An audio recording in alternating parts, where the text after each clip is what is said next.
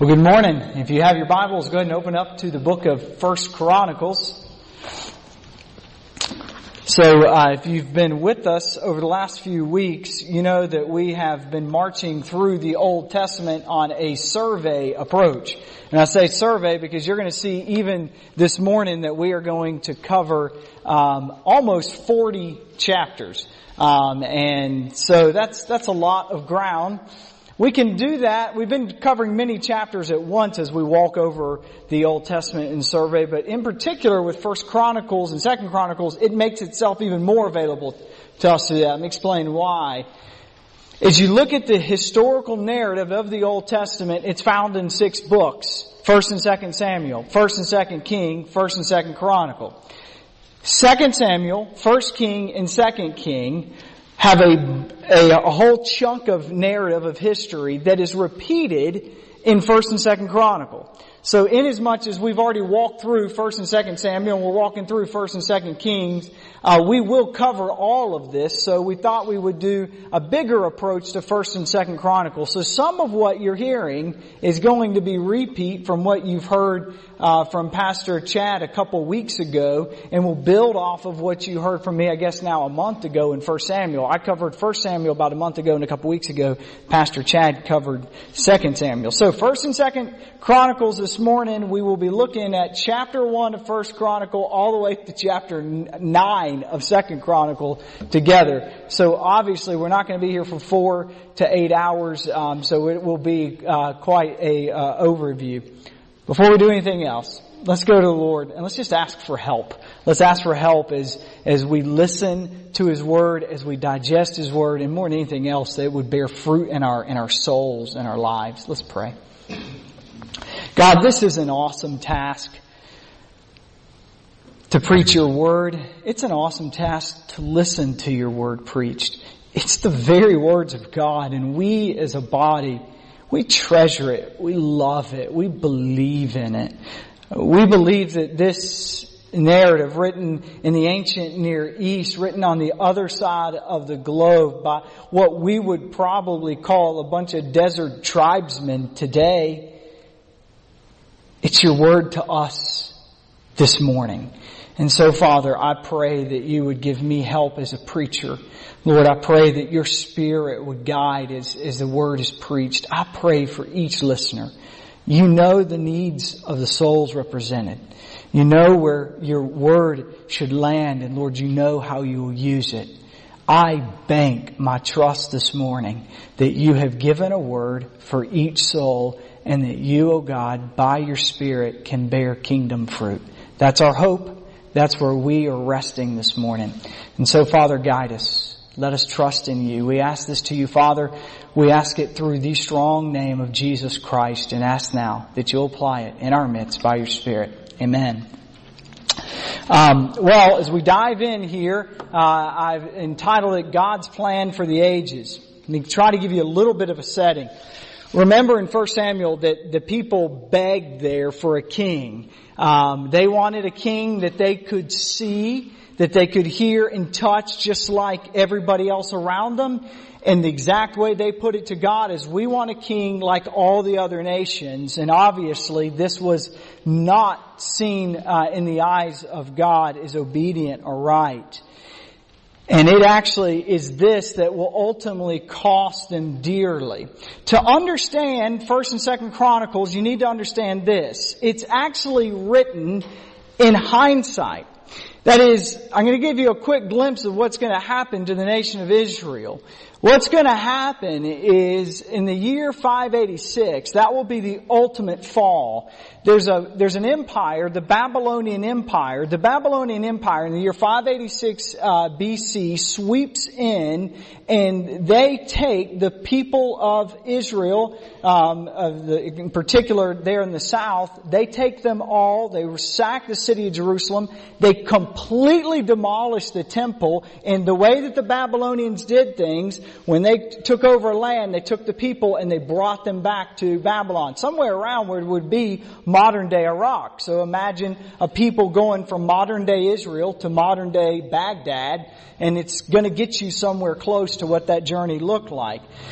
Well, after about 70 years or so, the exile ended in about, and the dates here get a little bit fuzzy, but somewhere around 100 years later, the Mede-Persian Empire swoops in and they take over Babylon. So the Babylonian Empire literally is done overnight. It's recorded in the book of Daniel. God says exactly what's going to happen, and it happens, and it's finished. God judges the Babylonians for what they did to the Israelites.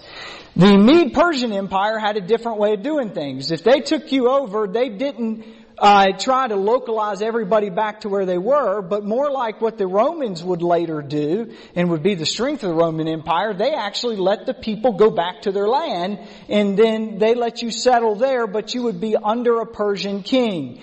And so God used this to let the Israelites come back to the land, to Jerusalem, to resettle, to even get funding to rebuild the temple. We'll see all this in a lot more detail as we march through. And so they're marching back into the land, and it is that story that, it's that setting that 1st and 2nd Chronicles is written in, where the author of 1st and 2nd Chronicles, sometimes we call him the chronicler, he explains to the people as they're marching back down what had happened. That's the whole point of this book, to give them a context. So Imagine you're returning to the land. Imagine you're a father of a husband and a father of two, and you're trying to move your whole family back down to this land you've never been. You're trying to figure out about where you're going to work, where you're going to live, how things are going to look. You've only heard about this land. Or maybe you're a single young lady, and you are now marching down to this land. You have no idea what the next few years are going to look like. You're going to try to resettle. You got a lot of decisions and things that are going to change in your life, and now you are moving down up from that journey from Babylon back to Israel. Or maybe you are an older man, a man well off in your years. You've grown up your entire life in exile. You've only heard stories from your grandparents of this land called Jerusalem. And now you're making a major transition. You're journeying back up. Now, if you take those different pictures, and there's lots of other pictures, you could situate yourself in there however you want. I got a funny feeling it's not hard for you to imagine that the things of God, kingdom priorities, eternal realities, those are probably not on the forefront of your mind. There's a lot of other things that are on the forefront of your mind, right? That's why the book of 1st and 2nd Chronicles is written. The chronicler, he's trying to help them understand, let me give you a context of what you're marching back into. Let me explain to you what has happened, what God has done. So he is trying to give them an understanding of the purpose and the vision and a deep understanding of what God has done. We might say that he's attempting to create for them a meta-narrative. Now, the word meta-narrative means it's a story about all stories.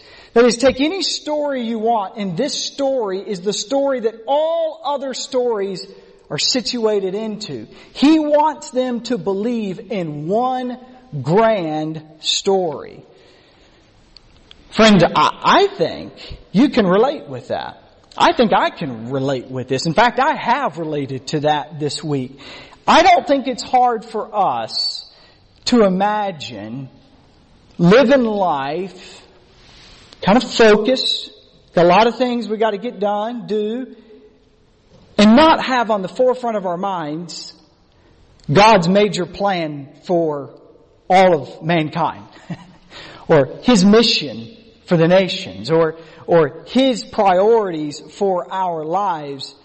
It's not hard for us to see how hard it is, or easy it is, to find ourselves focused on our story and lose sight of a meta-narrative, lose sight of a grand story.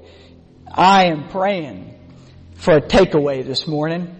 And the takeaway of the message is this, that as God's people, we must believe that the grand story, we must believe in the grand story of God and be on mission to see this accomplished across the earth.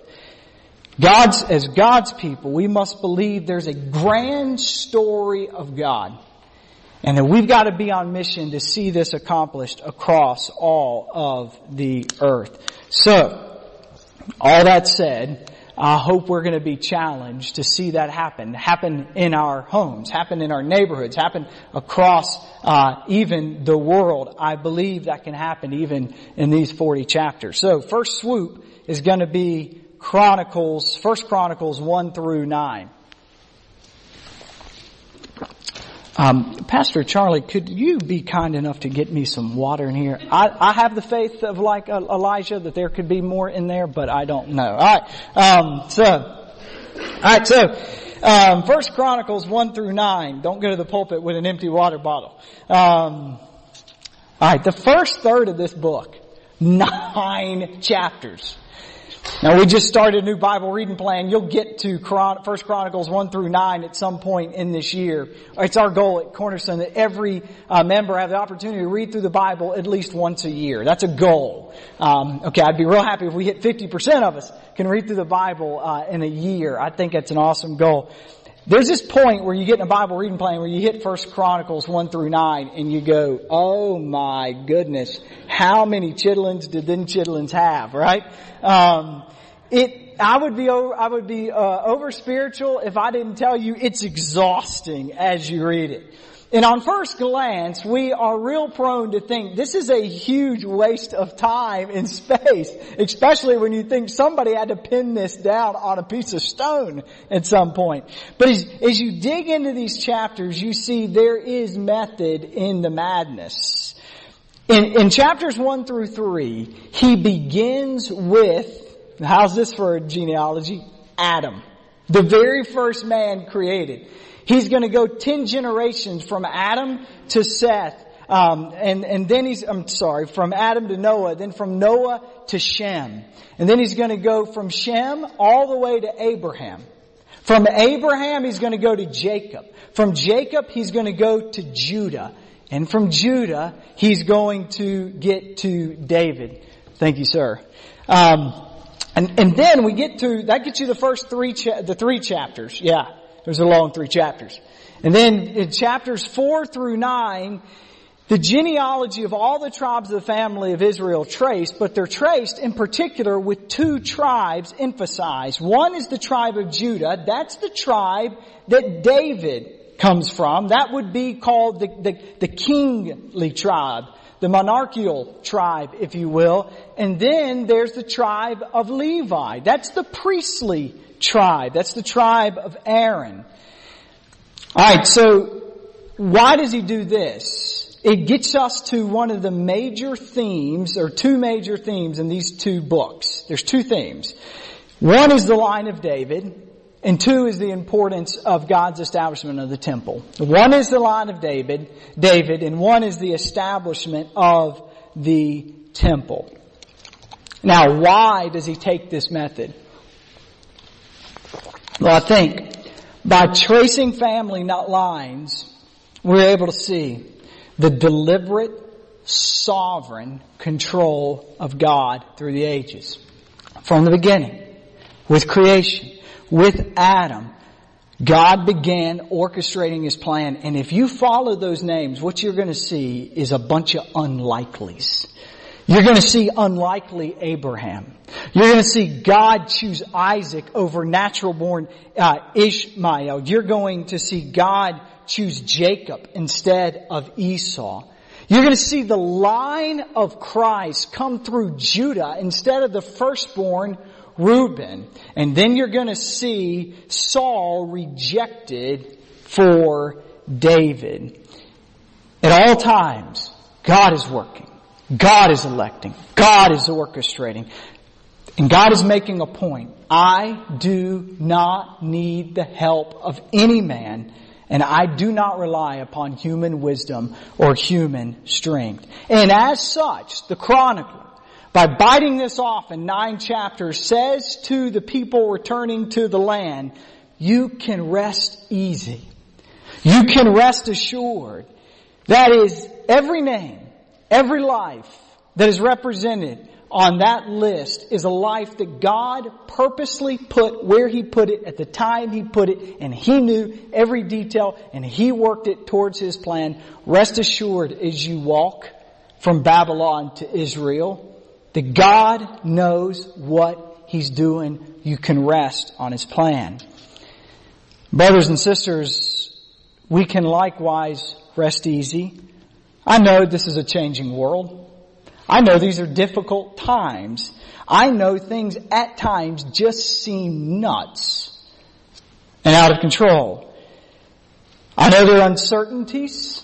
I know many of you represent deep struggles. I know many of you are hurting. I know many of you are discouraged, not knowing exactly what God is doing and why He's doing it and how He's doing it. Every name for 9 chapters in the book of 1 Chronicles represents God working, God choosing, God knowing, God orchestrating, God sovereignly controlling. Now realize, this does not say or mean that everything's always going to be rosy. But it does mean this: God will do what God will do. And what God does is always good, and it is always right. You know, when you get to a point in life where you settle on the deep roots of the sovereignty of God, I'm telling you, it changes a lot. That is, when you get to a point where you honestly begin to believe every detail of my life is orchestrated by God. Everything. Another way to put it, that you honestly believe this story of my life is already penned by God. He's already written the book of all of history. I'm telling you, when that happens, everything for you changes. Because you realize you are now just part. And you're glad to be part. You're part of His will. You're part of His plan. You're part of what He's been doing as He has been working a plan through the ages through His people. And that gets us to the next part.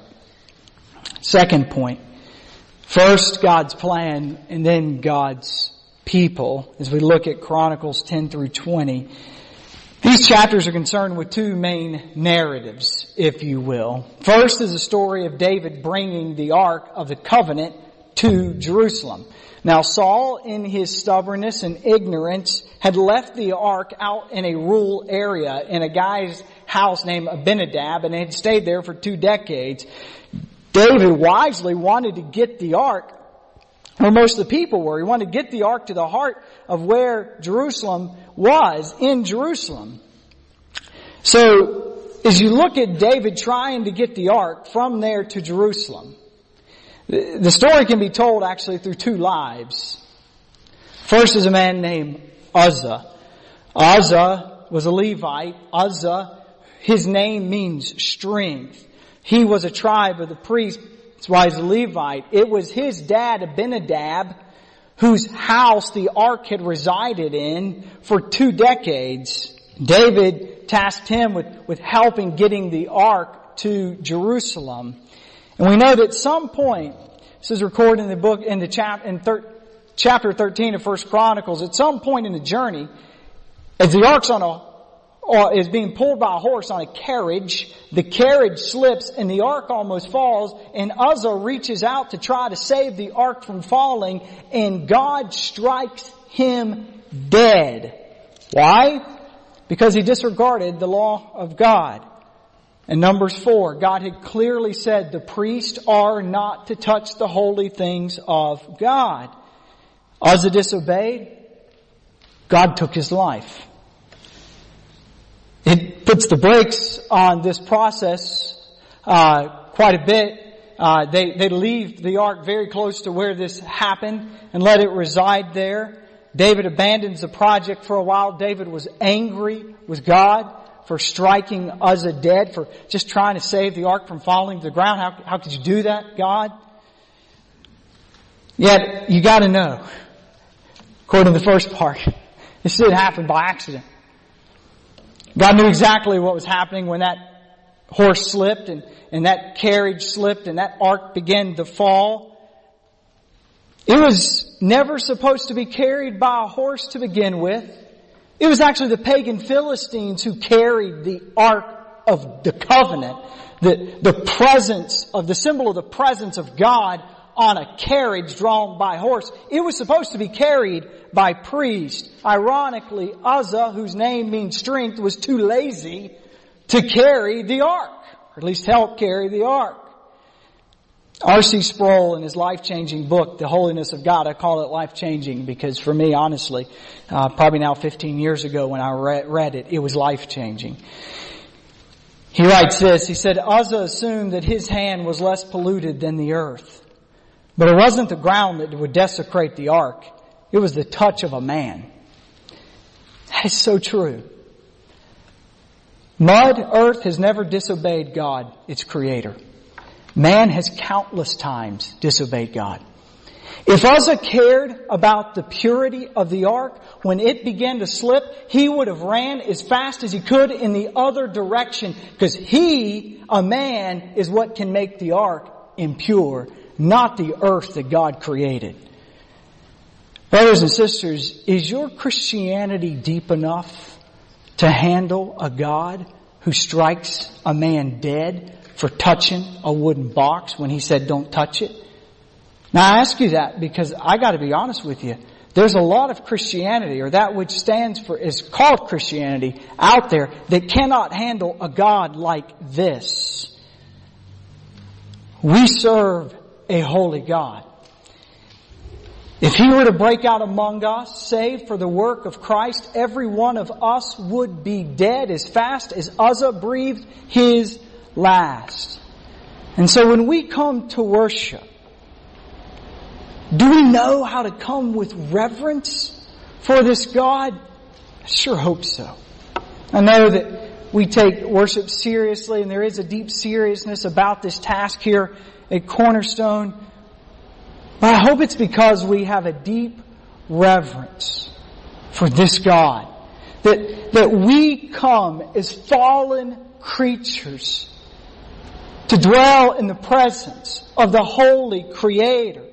Worship is a truly awesome task, and it can only happen with a tad bit of mustard seed faith that we bring in the infinite mercy that God brings.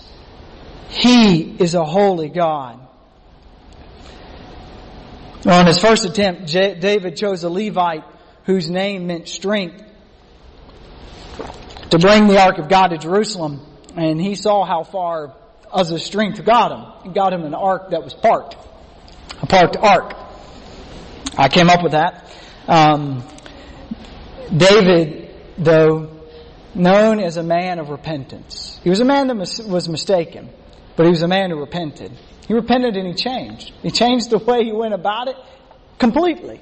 You go through chapters 14, 15, and 16, and they look very different than chapter 13 of 1 Chronicles. Instead of a guy whose name means strength, he'll get a guy by the name of Kenaniah to lead the process. We see this in 1 Chronicles 15. Kenaniah, whose name means God, Yahweh has established. He will be in charge of leading the music to get the ark to Jerusalem. David leads in dancing, in jubilation, as they have priests carry it. Small step after small step, care and reverence to get the ark to Jerusalem.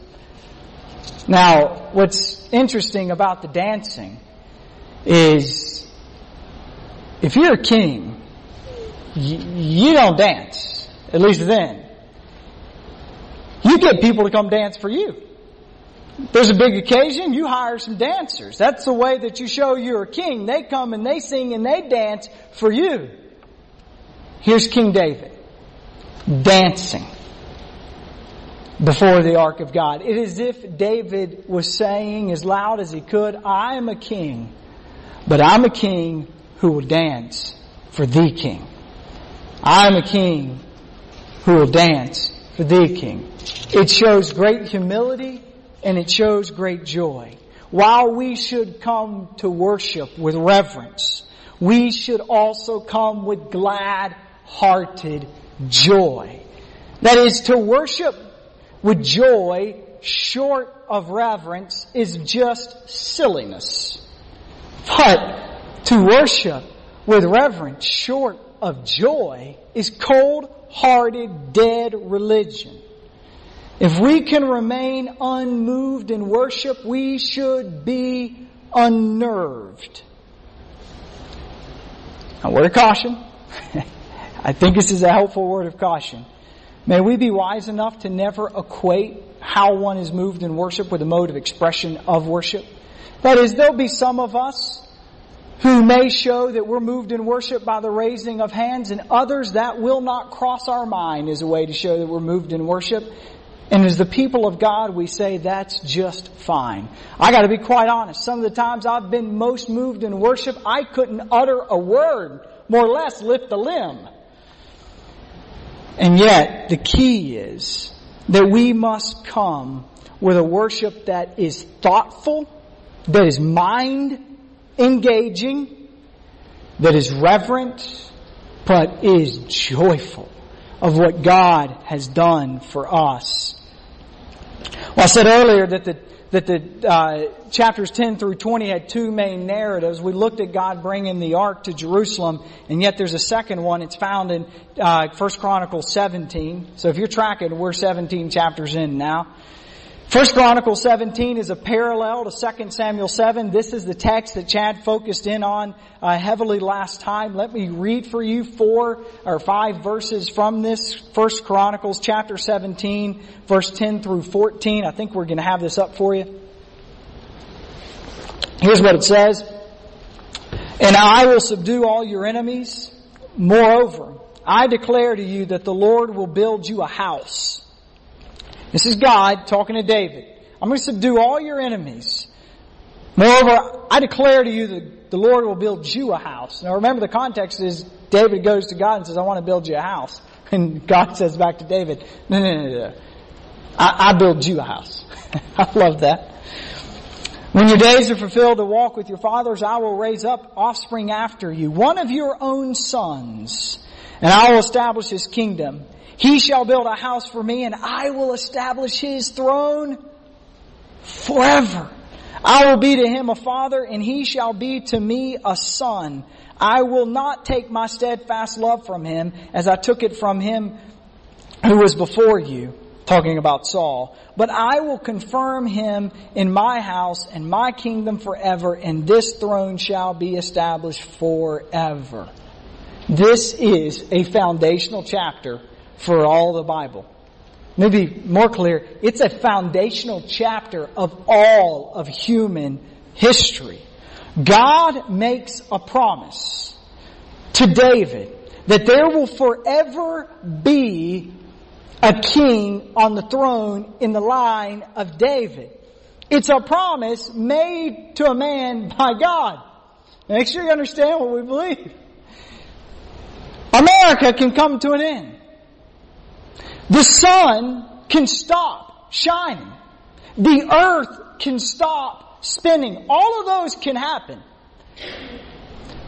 But this promise of God can never fail. There will be a king in the line of David on the throne forever because God said it. And so now you get why the author puts this in there. You got a bunch of people marching back under a Persian king who have been under a Babylonian king, coming back to Jerusalem that housed the king that got a promise that said there would be a king on his throne forever. You know they got to be questioning what happened. And he wants them to know God is still going to keep his promise. So rebuild Jerusalem, rebuild the temple, and believe that he will bring it to fruition. So to bring some things together, before we get to the final point, God has a plan. He began it with Adam. His plan is that He'll call a people. The first 9 chapters was God saying and declaring, I have been calling, I have been choosing, I have been shepherding. And then the middle chapters are straight from the text here. I will build a house. I will raise up your offspring. I will establish His kingdom. As God brings the Ark of the Covenant there to Jerusalem, the symbol of presence of God, He is making a profound point. I have a plan that will come through my people, and my people will be those with whom I dwell.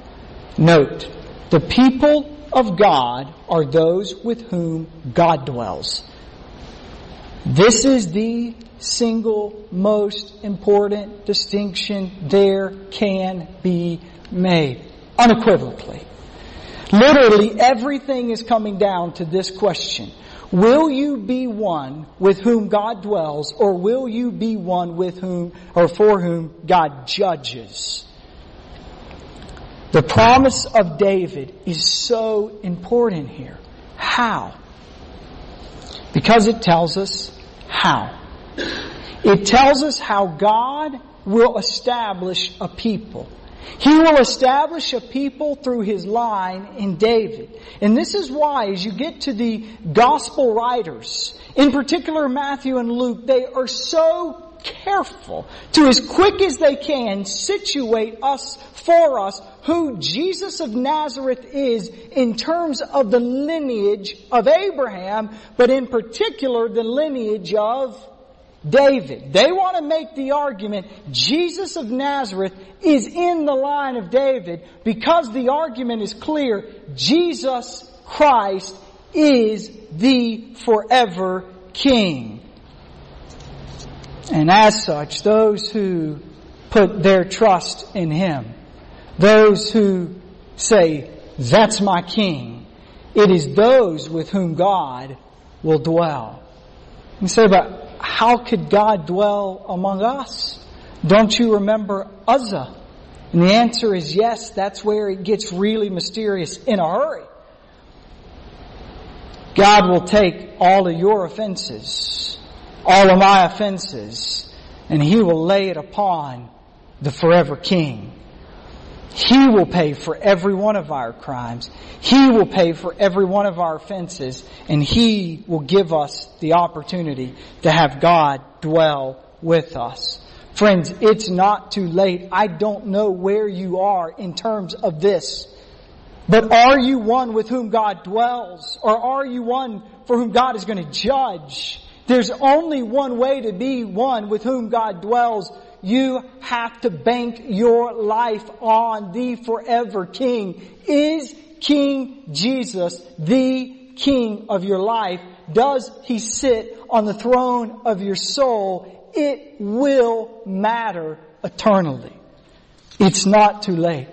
Repent and believe today.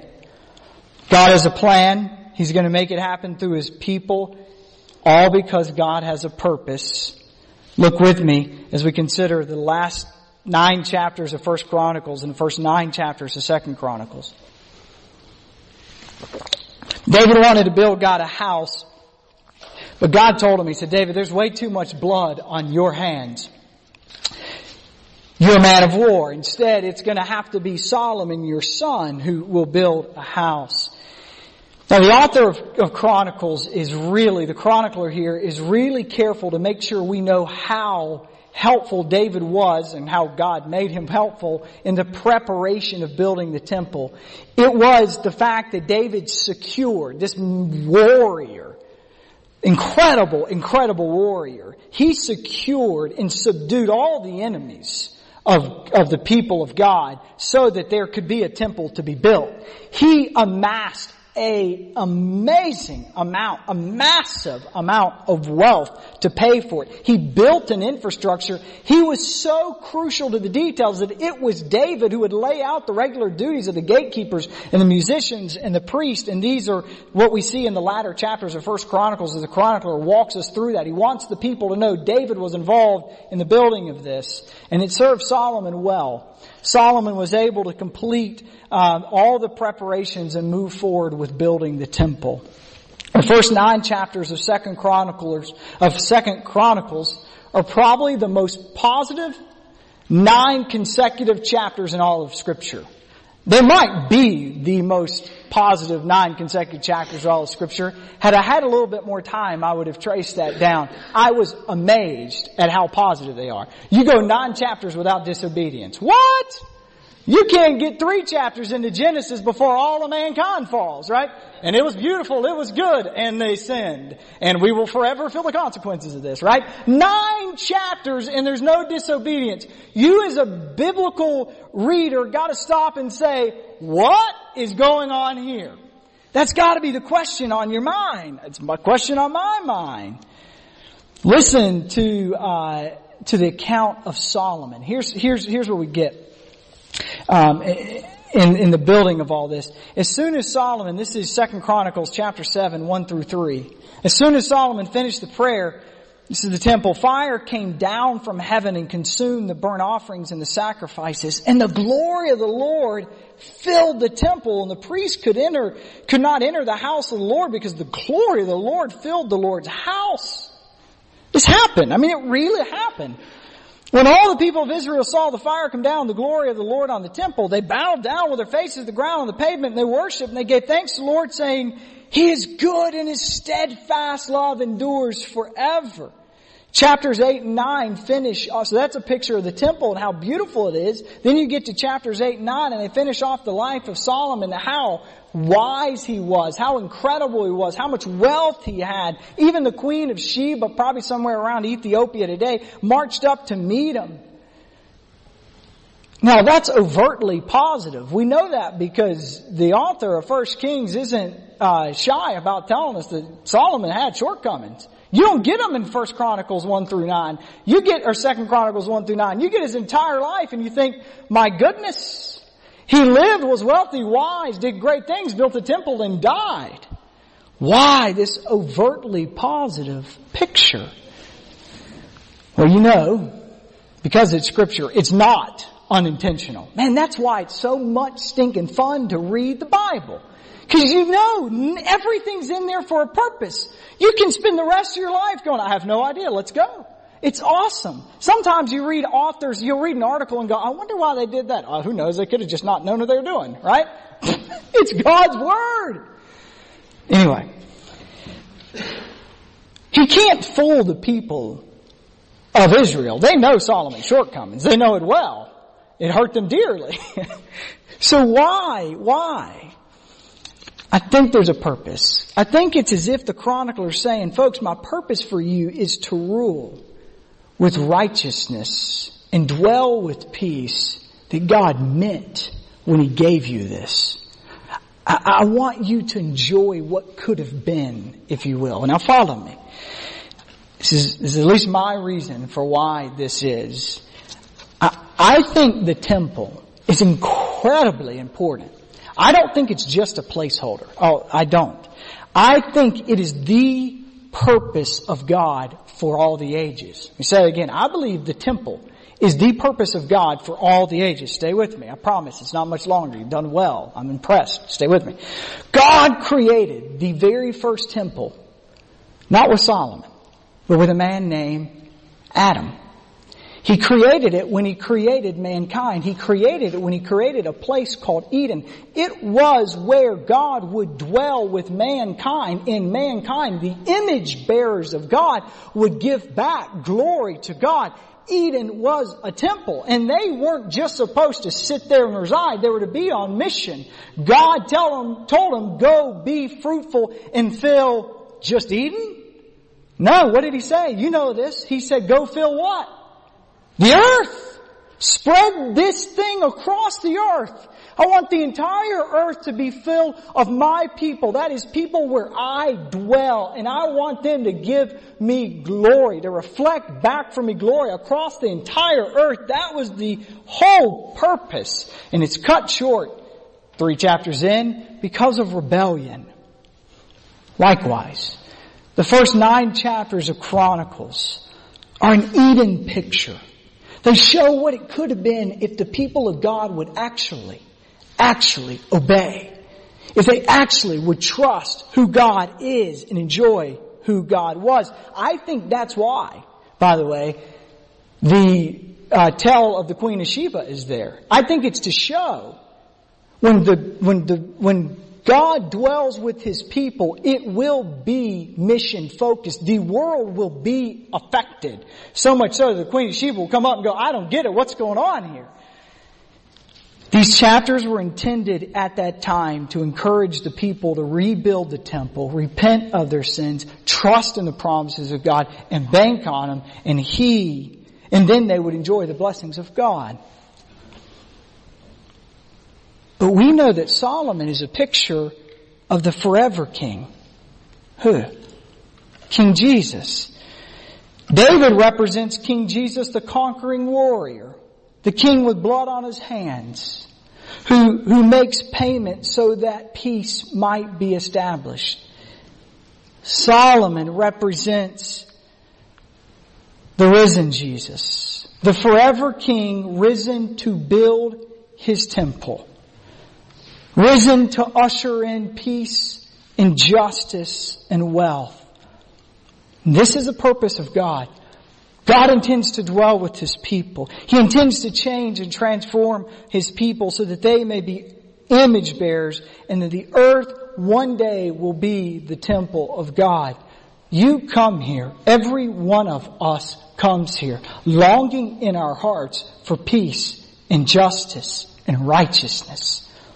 You know it, and I know it. You will only find it finally when the King of Kings rules in the temple He's creating. Revelation chapter 21.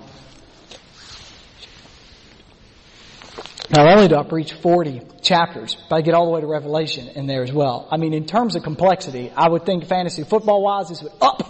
I don't know, is complexity even part of it? I shouldn't. Why did I talk about fantasy football? I have no idea. All right, Revelation 21.